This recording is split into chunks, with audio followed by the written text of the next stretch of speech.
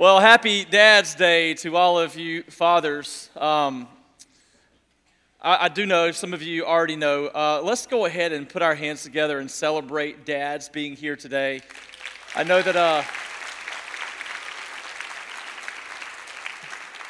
I know that there's some people in our church that are dads who have lost their sons or their daughters, and there's also some sons and daughters in our room today who have lost their dad. And today, I know it's going to be a very hard day for you. It's a day of grief for many of you. I want you to know that we spent time this morning praying specifically for you, and we really did do that this morning. And I hope that you'll feel the nearness of God to you today. But you know, one of the statistics that I read this week is that Father's Day is the lowest attended Sunday of the year. In all actuality, July 4th was the lowest attended Sunday, but now Father's Day is now less attended than even July 4th.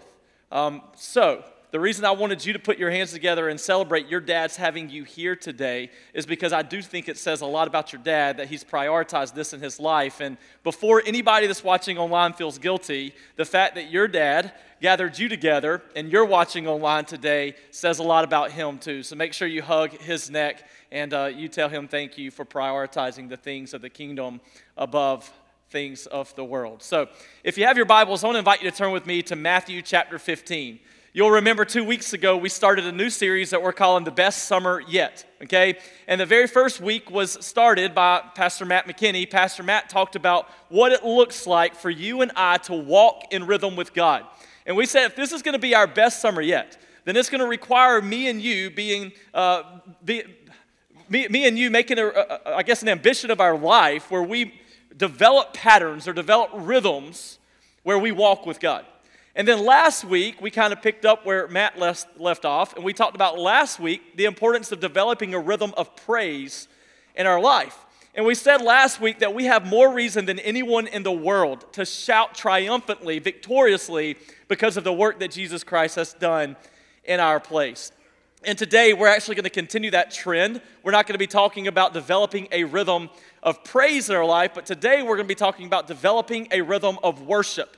Now again, when I talk about worship, I'm not talking about what we just did through song, okay? That is an aspect of worship. That's one way that we worship. But one thing we say a lot around here is that not only do we worship here on Sunday mornings through song, but we are created. We're designed by God to be worshipers. So you and I, we worship without ceasing. Everywhere we go, every minute of the day, we are worshiping. The issue for us becomes what or whom is the object of our worship. Jesus, God designed us to be worshipers of Him, but the world competes for that worship. So oftentimes in our lives, we make things of the world more important than Him, and we become worshipers of it rather than Him Himself. So what we're doing today, this is what we have cooking, this is what we have on the table, is this. Having your best summer yet will depend on your willingness to worship God with an undivided heart. Let me say that again. Having your best summer yet, if you want this to be the best summer that you've ever had, that will depend on your willingness of worshiping God with an undivided heart. What do I mean by that? By an undivided heart, I mean that you worship God in an authentic way, where your heart's not divided between God and anyone or anything else, where He is the one who sits on the throne of your life. It's an undivided heart. It's authentic worship. It's when we worship God with both our lips and we worship God with our lives. So that's what we're chasing after today.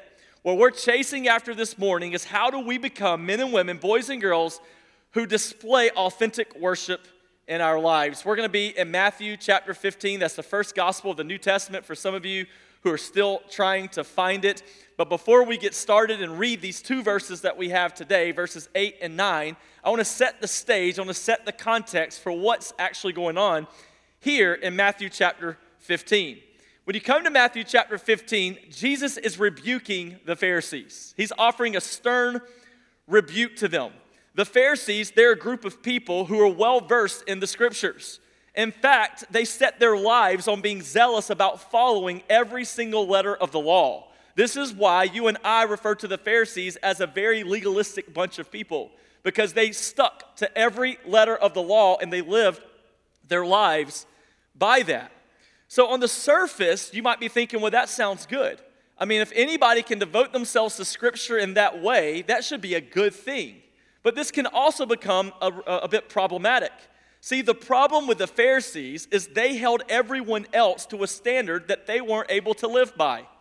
Yet they thought they lived by that standard, but they didn't actually live up to the standard that they were asking everyone else to live up to. So the problem with the Pharisees is that they were such keepers of the law that they deceived themselves to believe that they have become righteous.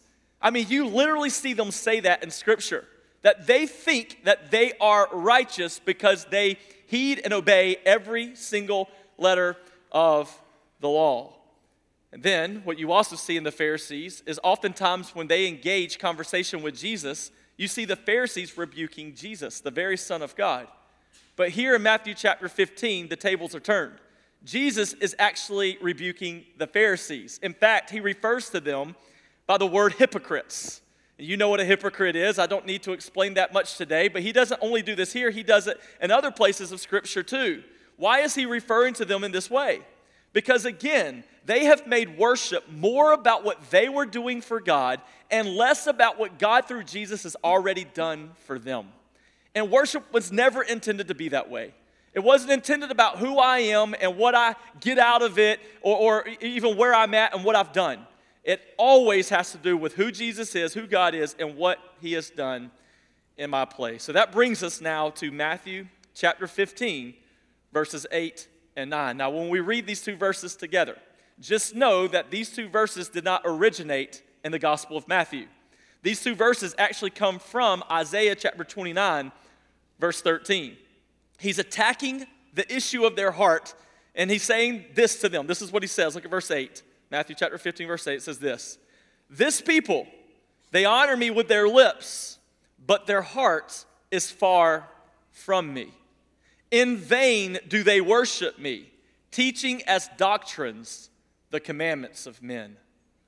Now I want to read these two verses again, okay? But when I read them this time, consider the gravity, consider the weight that's coming out of Jesus' mouth as he says these words. Listen, this people, they honor me with their lips, but their heart is far from me. He's saying they are saying all the right thing, meanwhile their heart's nowhere near me. And then he says this in verse 9, in vain do they worship me. So you and I can conclude from that there is a way to worship God in vain. And I'm not talking about just coming in here and singing songs and worshiping God in vain. I'm talking about by the way that we merely live our lives, we can worship God in vain. And it says, teaching as doctrines the commandments of men. I want you to pay attention to what Jesus is saying. What Jesus is saying here, not only to them, but he's also saying this to us, is this. It is possible for me, and it is possible for you to honor God with our lips while simultaneously having hearts that are far from him. It's possible, man, it's possible, woman, for you to come here today and to be worshiping and declaring the worth of God to him, while meanwhile your heart is so far away from him. The Bible says, Jesus says, this worship is worship in vain. When we offer praises to God with our lips, and our lives are unmatched, they don't match what our lips are saying. He's saying that is vain worship. In other words, that's worthless worship. What does that actually mean? It means that the worship that you are giving is hollow. It means the worship that you're giving is abortive. It means the worship that you're giving is ineffective. It's pointless worship. So my question on the table today for you, and I don't want you to answer this out loud, just want you to answer this in the privacy of your own heart. Think about it. Have you come here today and are you guilty of worthless worship? If we were to study the pattern of your life over the past week, would you say that you were guilty of worthless worship? I mean, as we sang songs this morning declaring back to God the greatness of God, can you honestly say that you are truly declaring back to him the great worth that he deserves? Or are you guilty of empty, meaningless praise? So that's where I'm headed today. My goal today is to help you develop a healthy rhythm of meaningful, authentic worship. I want your lives on Monday to Saturday to match your lips and that, 25-minute segment of our service on Sunday morning. So in order to get there, there's two things I think you and I need to know about authentic worship, okay? Two things I think you and I need to know about authentic worship. The first one is this: authentic worship requires a proper view of God. If you and I are going to worship Jesus authentically, it requires that we see God for who he really is and we know what he has done in our place. I love how these two verses do this. They have two parallel statements in verse 8 and verse 9. In verse 8 it says, "This people, they honor me." And then in verse 9 it says, "They worship me." That's a parallel statement saying the same thing two different ways. What Jesus is saying is those who honor God are those who worship God. He's saying and he's showing that the essence of worship is in the act of honoring who God is and honoring what God has done. So the question is if the essence of worship is the act of honoring God, then how do you and I honor God? I mean, how do we do that in our own individual lives? The first way that we should do this is honoring God is ascribing glory to him. You and I, we honor God when we ascribe glory to him. Now, we ascribe glory to God through song. We ascribe glory to God through prayer. We ascribe glory to God in conversation with each other as we loath on who he is. We ascribe glory to God in a plethora of different ways, but when we do this, we're honoring him. One person said it like this: honoring God means recognizing his honor. Well, duh, right? And then it goes further to say, well, feeling the worth of it, you recognize his honor, and then you feel the weight and the worth of that honor, and then you ascribe glory to where that honor is due. Many of you know this, that the word worship is derived from an old English word. And when you break down that word, it says worth and ship, right? That's what it says. So this is when you ascribe value and worth to someone or something. When you ascribe value or worth to that someone or something, you are worshiping it. So when you say you worship God, what you're saying is you ascribe glory and you ascribe value and you ascribe worth to him. And the way that you do that is through honor and through praise and through giving him glory. That's how we ascribe glory to him. I love how the psalmist does it in Psalm 96, okay? If you're wondering what a picture of this looks like, what does it actually look like to ascribe glory to God? Psalm 96, verses 6 through 8, do a phenomenal job of making it clear for us. It says this in verse 6, "Splendor and majesty are before him," and they are. Splendor and majesty are all around him, and it says strength and beauty are in his sanctuary. You can hear how they're just loathing on who God is. They're bragging and they're glorying and they're honoring who God is here. Verse 7, "Ascribe to the Lord, O families of the peoples. Ascribe to the Lord glory and strength." Verse 8, "Ascribe to the Lord the glory due to his name." And it's not enough just to say it. This is what they do. They put action here into the picture. They say, "Bring an offering." And you're probably thinking that this is the psalmist's way of saying bring an animal to sacrifice, or maybe bring your first fruits to the table, or bring your tithe into the storehouse. But it's deeper than that. It includes that, but it's deeper than that. What he's saying is you're the offering.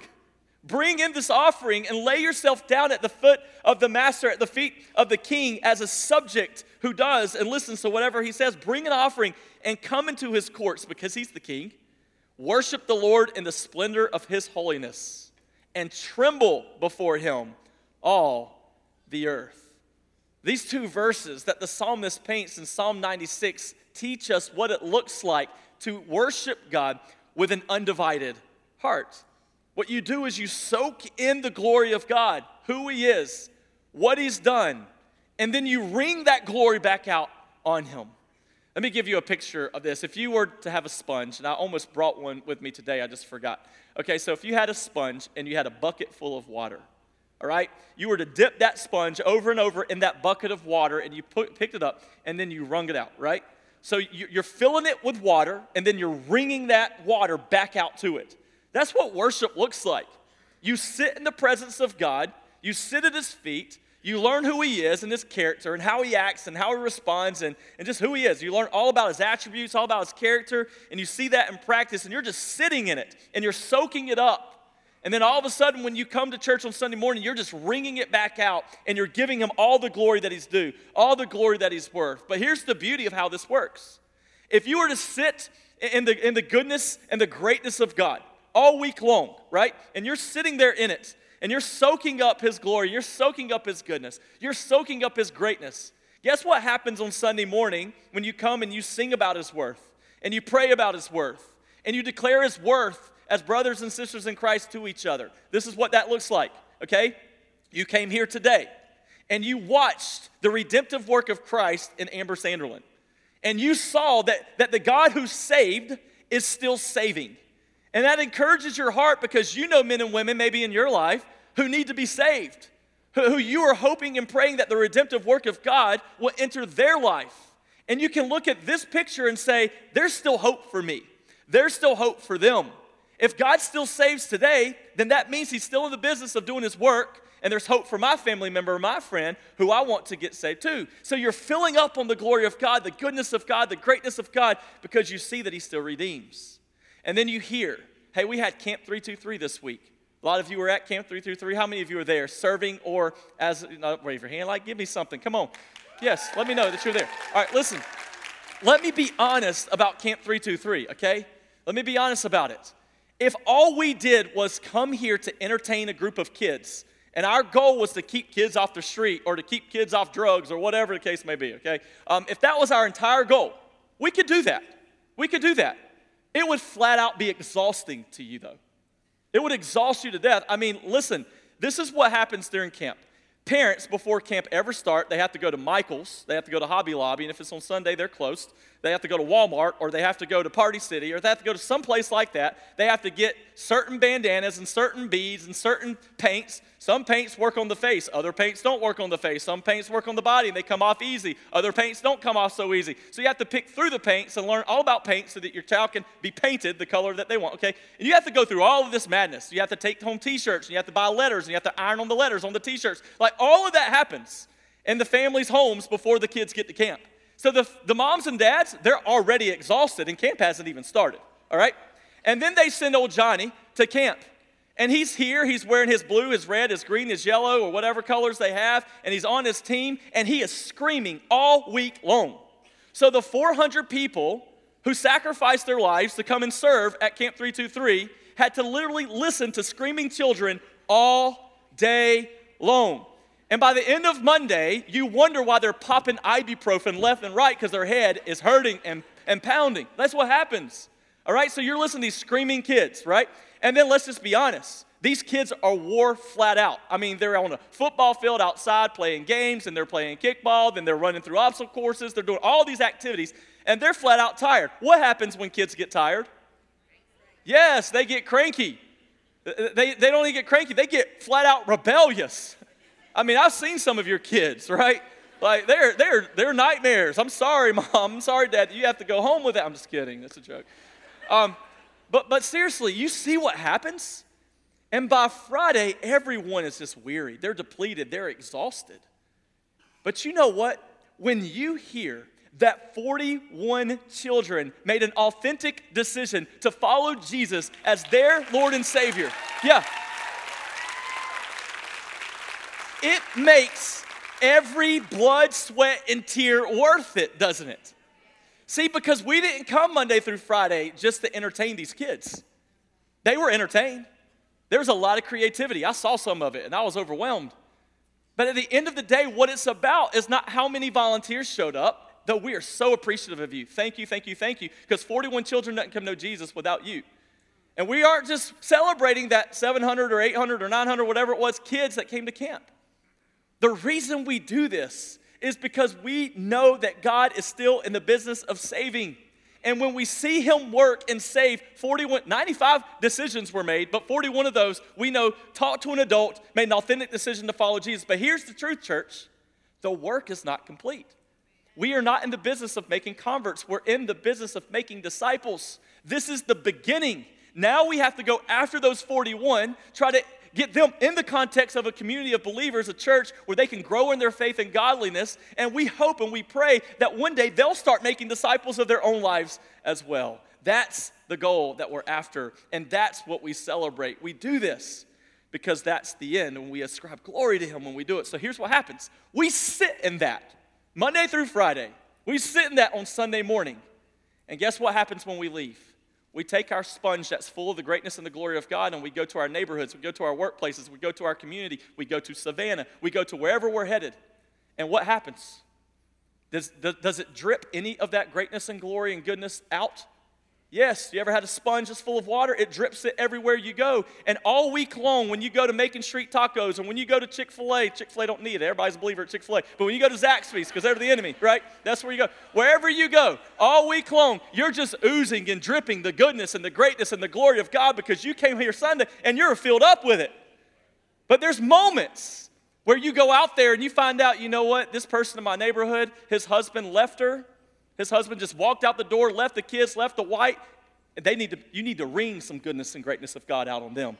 And then you come to another person, you find out, man, their financial situation is flipped upside down. They are stressed to the max. They don't know how they're going to pay their bill. You're going to wring some of the goodness and glory out on them. You follow what happens? You're full of the glory and goodness and greatness of God. So everywhere you go, you have something to share. You have something to share. The problem is a lot of us are running on empty and we're not sharing anything because our sponge isn't full. Our lives aren't full. And that's what it looks like in Psalm 96. That's what it looks like when we are authentically worshiping Jesus. We're taking it in and then we're giving it back, not only to God, but we're giving it back to others as well. And this kind of attitude, this mindset, it should dominate our thinking. It should dominate our lives. The more you know about God and the more you learn about him, the more value and worth you know that there is to give back to him.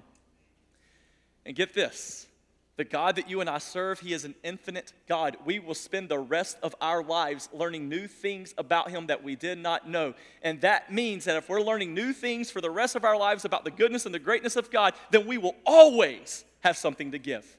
Because infinite wisdom and infinite might and infinite everything else, omnipotence, omniscience, all of that, it never runs dry. It's a limitless supply. And the more we get, the more we have to give. So honoring God means ascribing glory to him. But there's a second thing. Honoring God is enjoying him. It's not just that we ascribe glory to him, but we actually enjoy him in the process. Let me remind you of something that we talked about just a moment ago.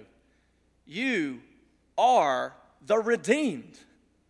If you have placed your faith and trust in the finished work of Jesus Christ and you recognize that all of your sin was exchanged for all of his righteousness on the cross of Calvary, you are the redeemed.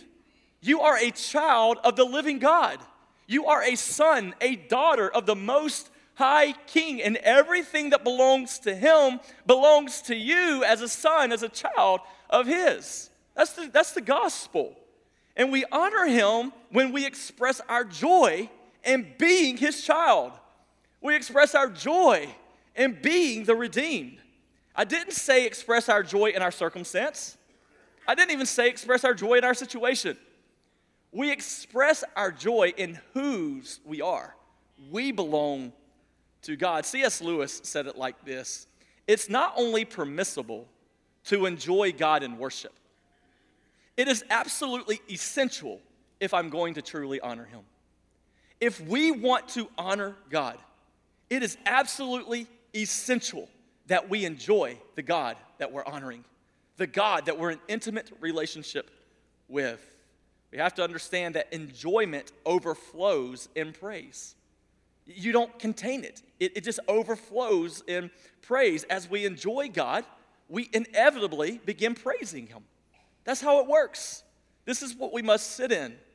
You remember, it reminds me of the problem of the Romans in Romans chapter 1. Many of you are familiar with that text of Scripture. This is where men that knew God have decided in their hearts not to worship God. And because they weren't worshiping him, they were chasing the fleeting pleasures of the world. We know in Romans 1 that God says, I turned them over to their sin. He gave them to it. And you might be thinking, well, that was pretty cruel. No, it wasn't. It was woman's choice to rebel. And based on our rebellion, he let us go. And that's what he's saying. Not we didn't lose our salvation. He just led us to our rebellion. That's what he's telling us here. It says this in Romans 1:21. For although they knew God, these were men and women of faith. These are brothers and sisters in Christ. They did not worship him as God. Why would they not worship him as God? Go over to Romans 1:21. I didn't plan on doing this, but I'm going to. Romans 1:21. This is what it says. For although they knew God, they did not honor him as God or give thanks to him. What does that mean? They forgot who God is, his character, and what God has done in their redemption, that he's bought them back, that they are now sons and daughters of the King, and what happens as a result of that. It says, but they became futile in their thoughts, and their foolish hearts were darkened.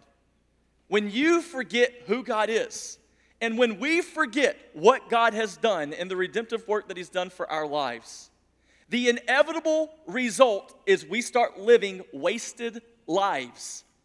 We start having wasted thinking, and our hearts become darkened to the truths of God's word. This is the danger for me and you this summer. Let us not forget who God is. Let us continue to reflect in that reality and just focus on his character. But also let us not forget what God has done in saving us from eternity apart from him. And let that boil over into a season of worship. That's what you were created for. You're designed by God to worship. And you get the most joy in your life when you do what you're created to do. So let us worship him the way that we were designed. So authentic worship begins with a proper view of God. And then the second thing and final thing I want you to see this morning is this. Authentic worship requires a proper view of self. Requires a proper view of God, but it also requires a proper view of self. Jump over to Luke chapter 18. Two Gospels later, Matthew, Mark, and Luke. Luke chapter 18. Jesus is telling a story of a Pharisee and a tax collector, okay? Both a Pharisee and a tax collector, they go to the temple to pray. We already talked about who the Pharisees are. Very religious group of people, knew all the scriptures, legalistic in their ways. That's who the Pharisees are, okay? Thought they were righteous, whatever the case may be. But let's talk about the tax collectors. All right, how many of you celebrate, if we did it in America like this, how many of you would celebrate if someone knocked on your house once a year, once a quarter, whatever the case may be, coming to collect your taxes? Right. When you learn when they're going to come, you're not going to be home, right? Like, that's what we would do. Like, nobody even there kind of anticipate, they didn't enjoy this. Tax collectors were not people that everybody just loved to hang around, okay? So you need to know that about them. But you got this tax collector who the whole society kind of despised. And then you have this group of Pharisees who, were the religious juggernauts, right? But this is what Jesus says in verse 11. The Pharisee, standing by himself, they were both praying, standing by himself, prayed like this. God, I thank you that I am not like other men, extortioners, unjust, adulterers, or even like this tax collector over here. I mean, I fast twice a week, and I give tithes of all that I get. The first thing that I do when I read that is I shake my head in disbelief, like, how can the Pharisee become so low? But when I start to marinate in this a little bit, I start to realize, Trey, there's a lot of that Pharisee in you. And maybe you recognize that too. I mean, how quick we are to offer to God prayers just like this Pharisee. And we don't do it just like him. But what he's saying is, I'm righteous. What he's saying is, man, I'm not like those other people. And based on the fact that he's not like those other people, he feels like he measures up. And sometimes in my life and in your life, we feel like we measure up, don't we? And the reason we feel like we measure up is because we're comparing ourselves to all the wrong people. The reason I'm a good neighbor is because we have a bad neighbor. And when I compare myself to that guy, man, I'm a good neighbor. The reason I'm a good Christian man is because I do what good Christian men do. And I'm separating myself from someone who's not a good Christian man. That means maybe I read my Bible and he doesn't, or I'm faithful to church and he's not, or I lead Bible studies and he doesn't, or I lead a life group and he don't. So I'm measuring myself by someone else. And that's exactly what the Pharisee was doing. But listen, the men and women around you, they're not the standard. Your life was never called to emulate them. Your life was called to emulate Christ. And as long as you try to emulate Christ, the tax collector becomes a picture for what we should be praying. It says this in verse 13. But the tax collector, standing far off, would not even lift his eyes to heaven. But he beat on his chest, his breast, saying, God, be merciful to me, a sinner. Be merciful to me, a sinner. And it says in verse 14, Jesus talks, I tell you, this man went down to his house justified rather than the other. Why? Because this man was aware, completely aware of who he really is. When he compared himself to the holiness of God, he recognized he was unfit for the kingdom. He recognized, I have nothing else fit for a king but a hallelujah, a forgive me. Here I am, Lord. Take all of me. Church, this is the picture of a heart that's not divided. This is a picture of a heart that knows who he is when he stands before the Lord. He says again, God, be merciful to me. I know what I deserve because of my sin, and I'm asking you to be merciful to me as a sinner. Let me say it like this, church. Authentic worship has less to do with the posture of our body and more to do with the posture of our heart. Some of us, we can pretend all day long. We can lift our hands, get on our knees. We can shed tears of grievance or whatever the case may be. And we can fool everybody in America and everybody in this church that we are worshiping Jesus. And the only one who really matters is the actual one who really knows if that worship is authentic and if it's not in vain. Look back at what he says. He says, this people, they honor me with their lips, but their heart is far from me. In vain do they worship me, teaching as doctrines the commandments of men. He says they come to church on Sunday morning or go to the tabernacle on Sunday morning, and man, I see them. They sing, and some of them sing loud. Some of them kind of murmur and move their lips because they don't want to be heard. They sing, but their hearts are so far from me. Their hearts are not nearby. What does this teach us? It teaches us that worship is more than obedience. It includes obedience, but it's more than obedience. The implication that Jesus is making is that we can think we are worshiping by simply obeying biblical commands. So we can obey and not worship. That's what it's teaching us. The primary Hebrew word here actually for worship means to bow down. That is a posture. But what he's shooting for there is the posture of my heart is what leads and motivates the posture of my body. So we have to get that right this summer. We have to know that when we become authentic worshipers, our heart being right with God first is what motivates us to worship with the posture of our body. And worship, what we have to understand is that the internal will always precede the external. You hear that? Y'all know this from 1 Samuel. What did they say about David? You know, God doesn't look at the outward appearance of man. He looks at the heart. God knows the heart. We have to understand this. So the internal precedes the external. And let me end like this. I want to paint this picture for you. How many of you know the difference between internal appreciation and external expectation? Anybody? Well, you're about to learn, okay? What is internal appreciation?